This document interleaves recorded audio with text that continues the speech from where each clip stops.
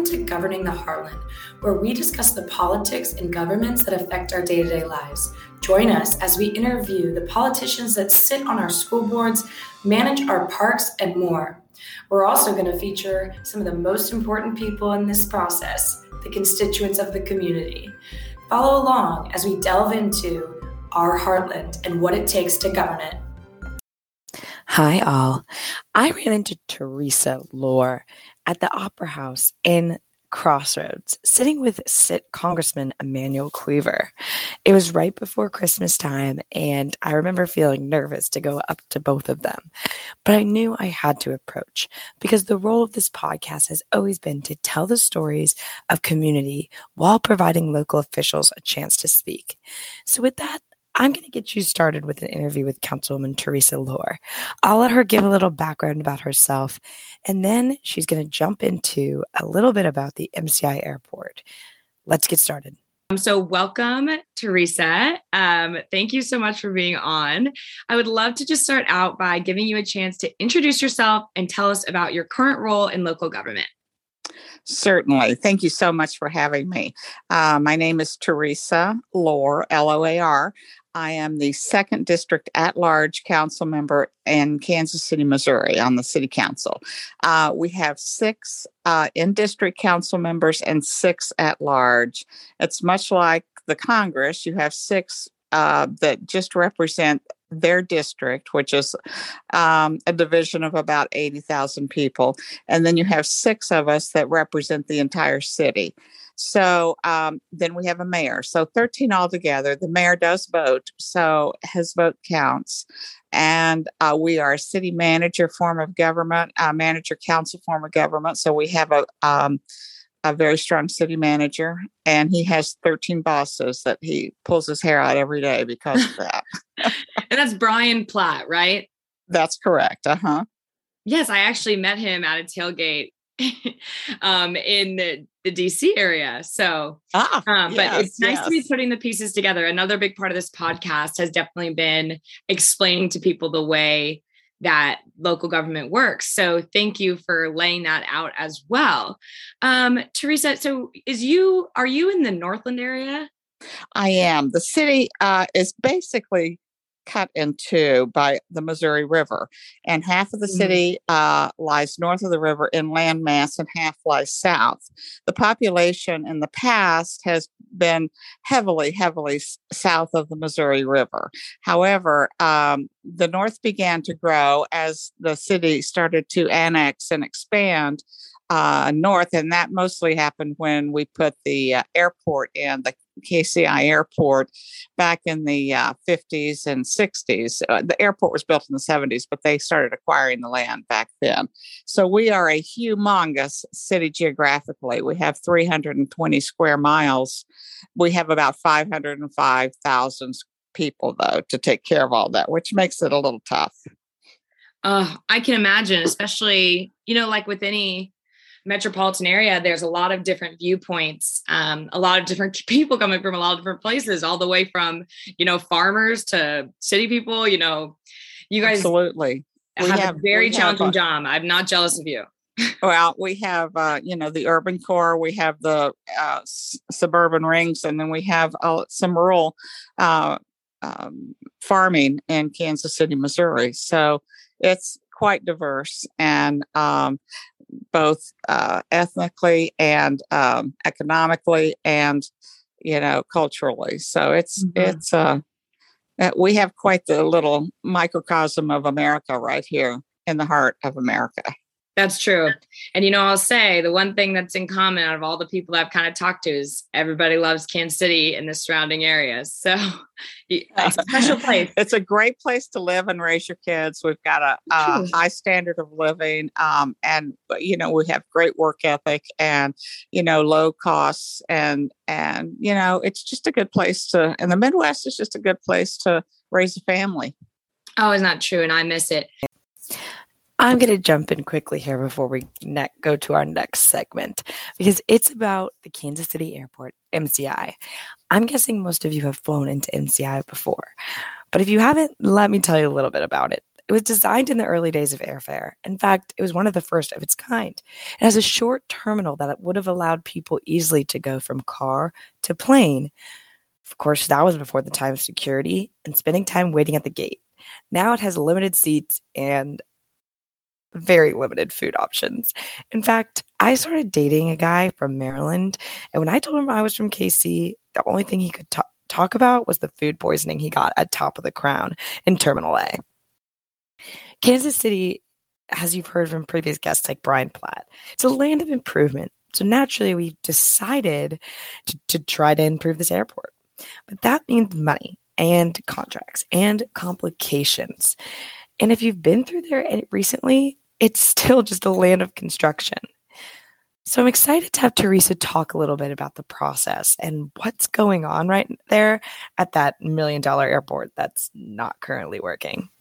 Teresa, I'm going to come back to some of these questions, about your background, but I do just want to, you mentioned the airport, which I think is a really interesting topic. And, coming as someone that, again, I grew up in Kansas City, but this is really what, this podcast has been my real foray into local government and understanding it. And I know that you were pretty central to everything that's going on with the airport. So I guess I would love to just hear from you, from your perspective. How did it all come about that we should have a renovation?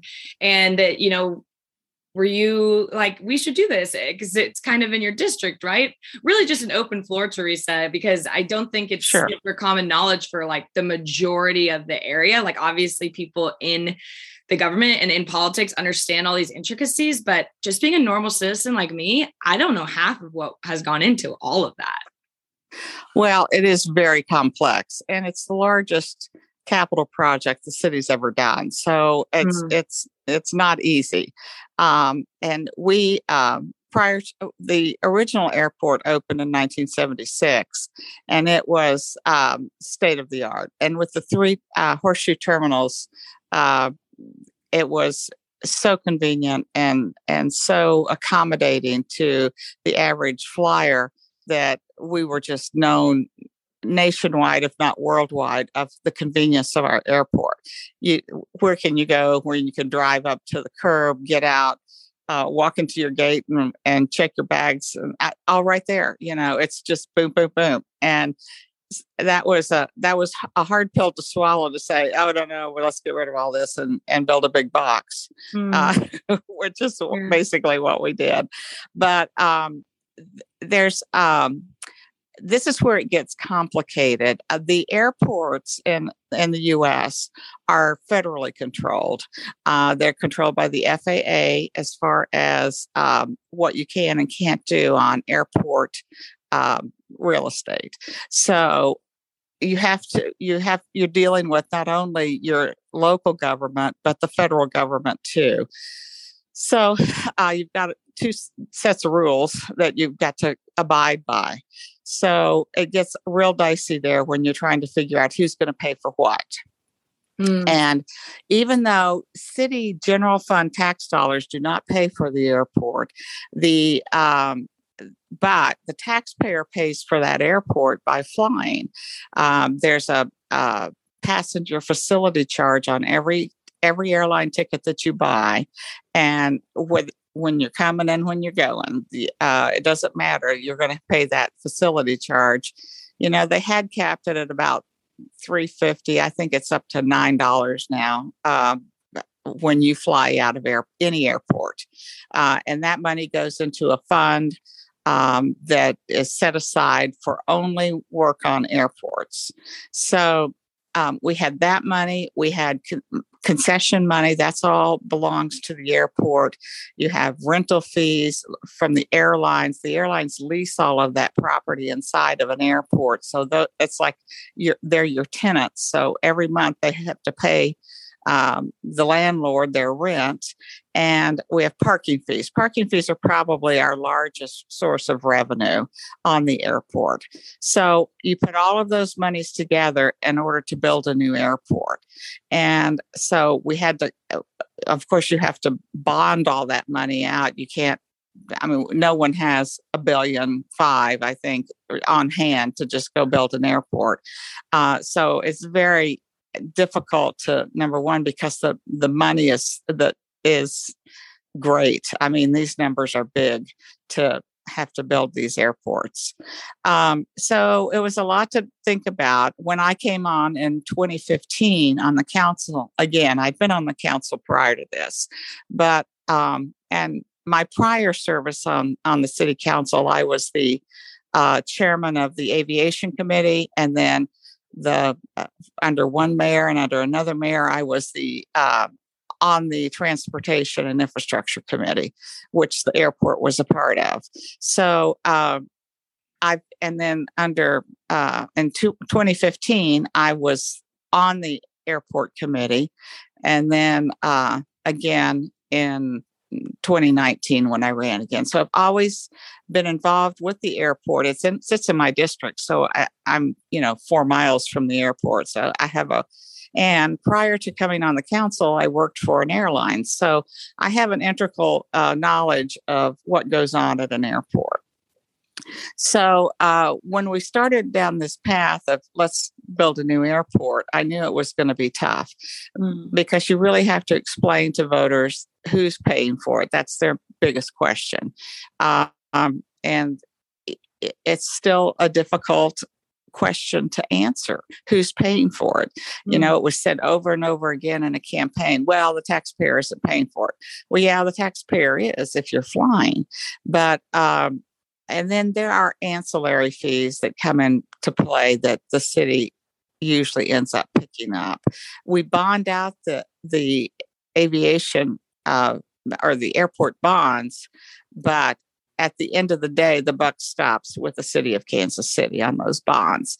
I've never seen any airport, and I don't know, I haven't done my research on this, bonds fail, but my guess in court, you go to whoever's at the end of the line to get to collect your money.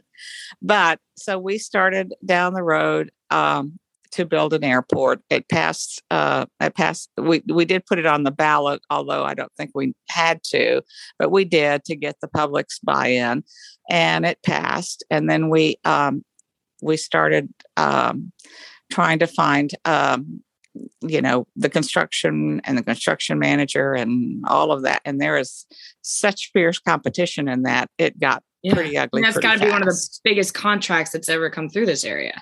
Absolutely. Absolutely. So then we had local firms bidding against out of town firms, most of the people in Kansas City, because we're a very conventional town. We like to keep things right here close to home. And so, they wanted a local company to build the biggest project that we've ever had. Unfortunately, the council voted for an out-of-town company. And, that took, at least a year of energy and time at the council. So the council meaning those 13 people you mentioned earlier? Right, right. And a majority of them voted for split on that out-of-town company. Do you remember? I'm sorry, how was it split? Was it like 5-8? Was it like 13-0? No, it was 3-10, I believe, or 4-9. I can't remember, but we did have a local company bid on the building the airport here. That was, we had two. One that's local with their headquarters here, one that has a large presence here. They both had good bids and then are good proposals. But for some reason, the selection committee chose a Baltimore company to come in and build it. So they did. And we're kind of, we're probably 2/3 done with the airport now. It should come online in March of 2023 as their drop dead date.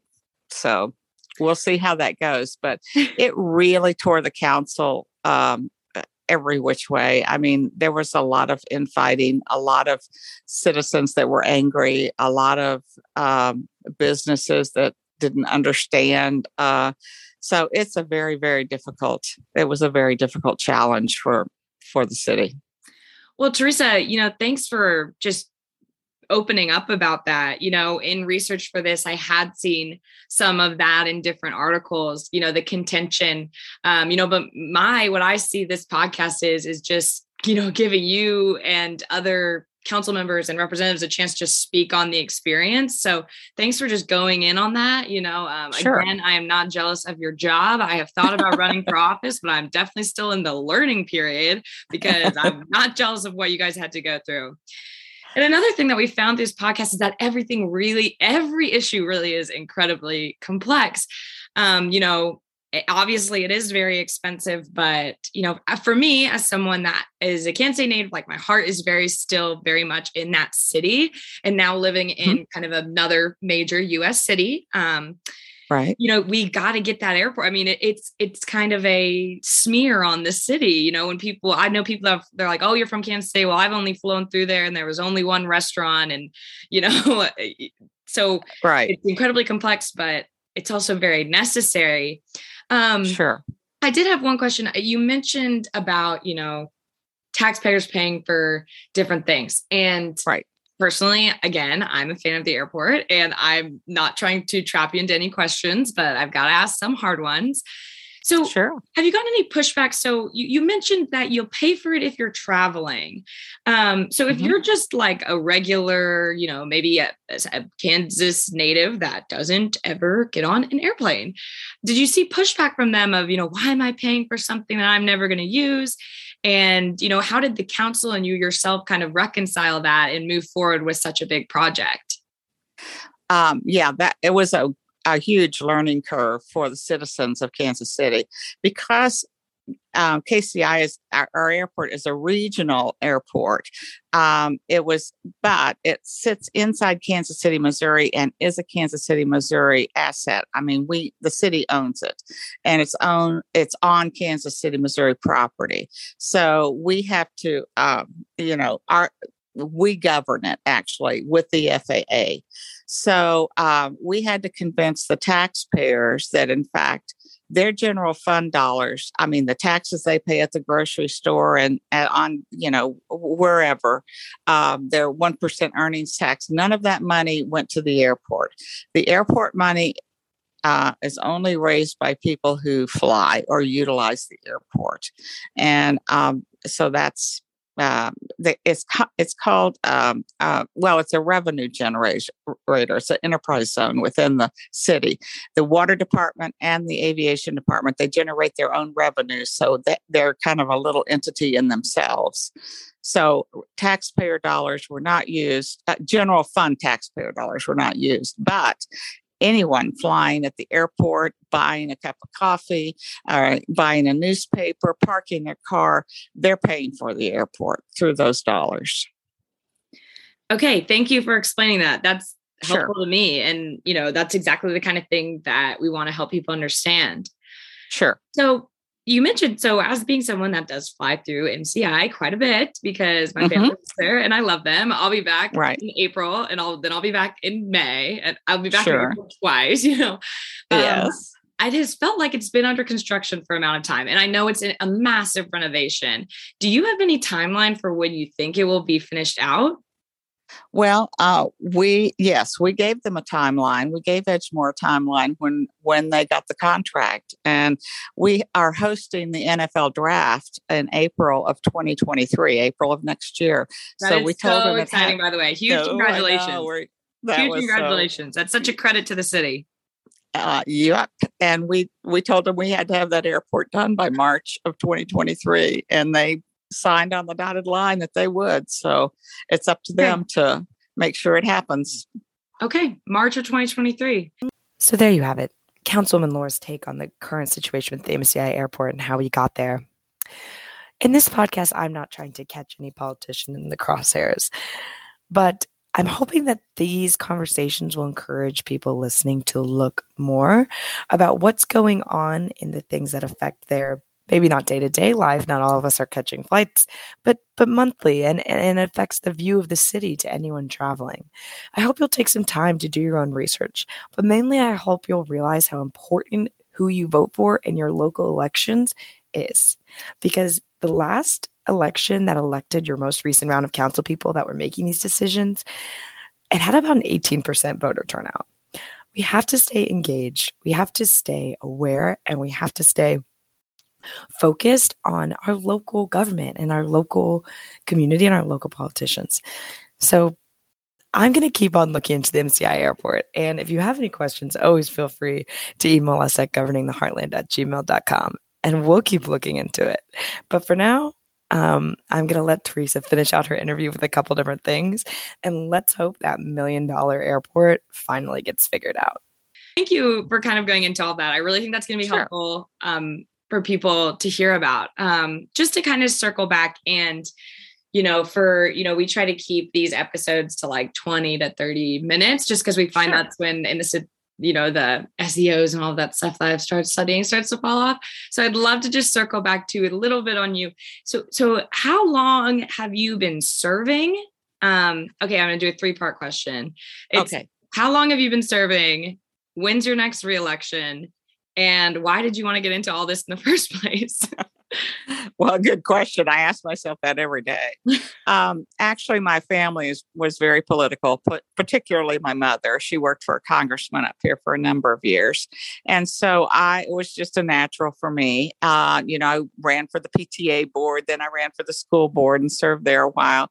Then I ran for city council in 1995 and served under 2 mayors, Mayor Cleaver and Mayor Barnes, for 8 years, and we're term limited. So after 2 terms, you have to roll off.